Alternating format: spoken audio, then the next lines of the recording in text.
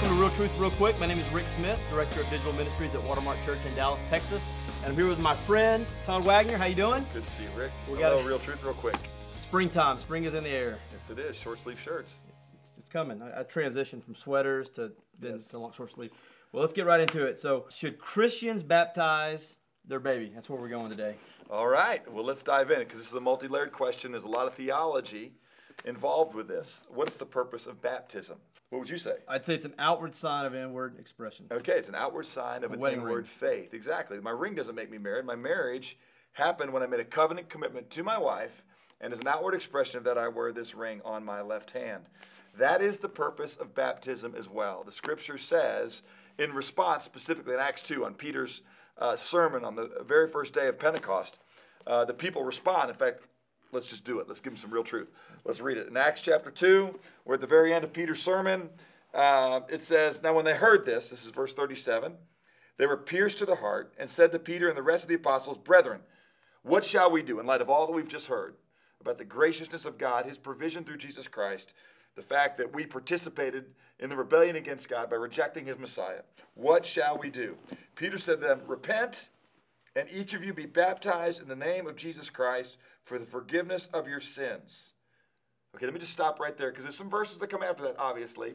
So, if your child has become aware of their deep conviction at 2 weeks, 2 months, 2 years of age, understands their deep depravity and their need to be reconciled to the God that they have been separated from through sin, and they profess their belief in Jesus Christ as their Savior, and they desire to trust in him and follow him, they should absolutely be baptized as a child.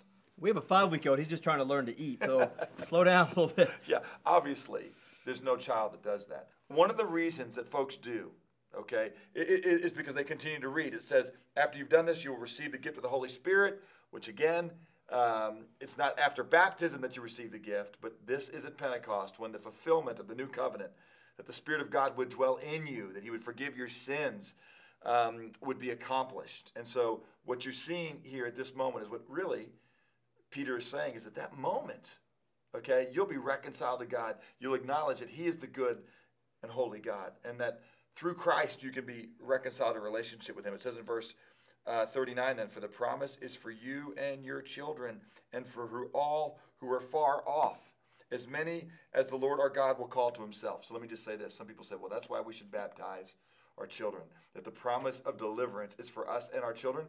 If you're going to be consistent, then everybody should be baptized.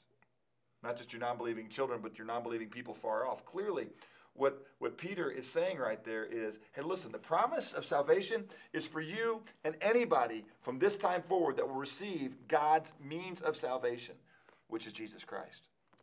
What happens is there are people that understand in what might some branches be called replacement theology, which is that the church is Israel, and Israel was always the church. And just like circumcision was the sign of being inside the covenant community, baptism is now that sign.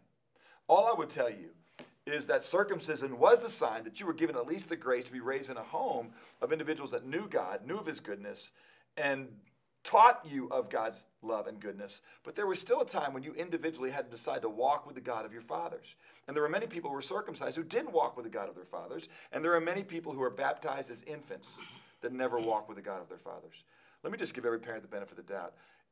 People that want to baptize their children, what they're saying is, we desire for you to walk in the grace and be a part of the community of grace with which we are a part. The way you become in a covenant relationship with Jesus Christ is you profess your need for Jesus Christ to be your Savior. Babies, children don't do that, okay? And I'm talking about the kind of infant christening that we do.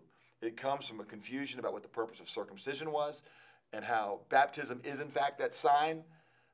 There's confusion there, number one. And number two, it is a sign for believers. The Bible talks about believers' baptism, not infant christening. So what a parent can do is dedicate their child.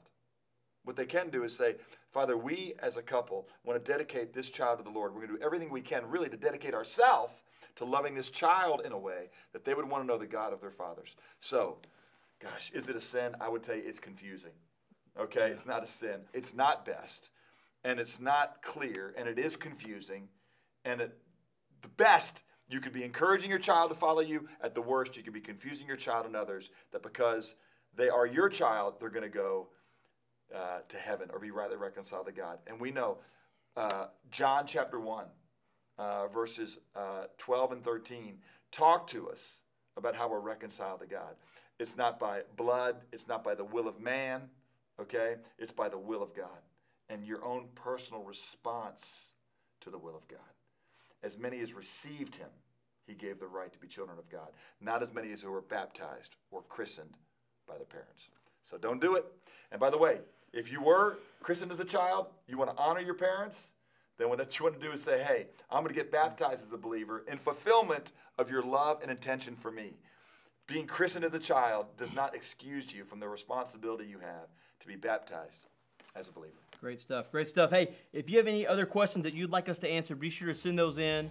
Questions at realtruthrealquick.com, and we'll see you next week on another episode of Real Truth Real Quick.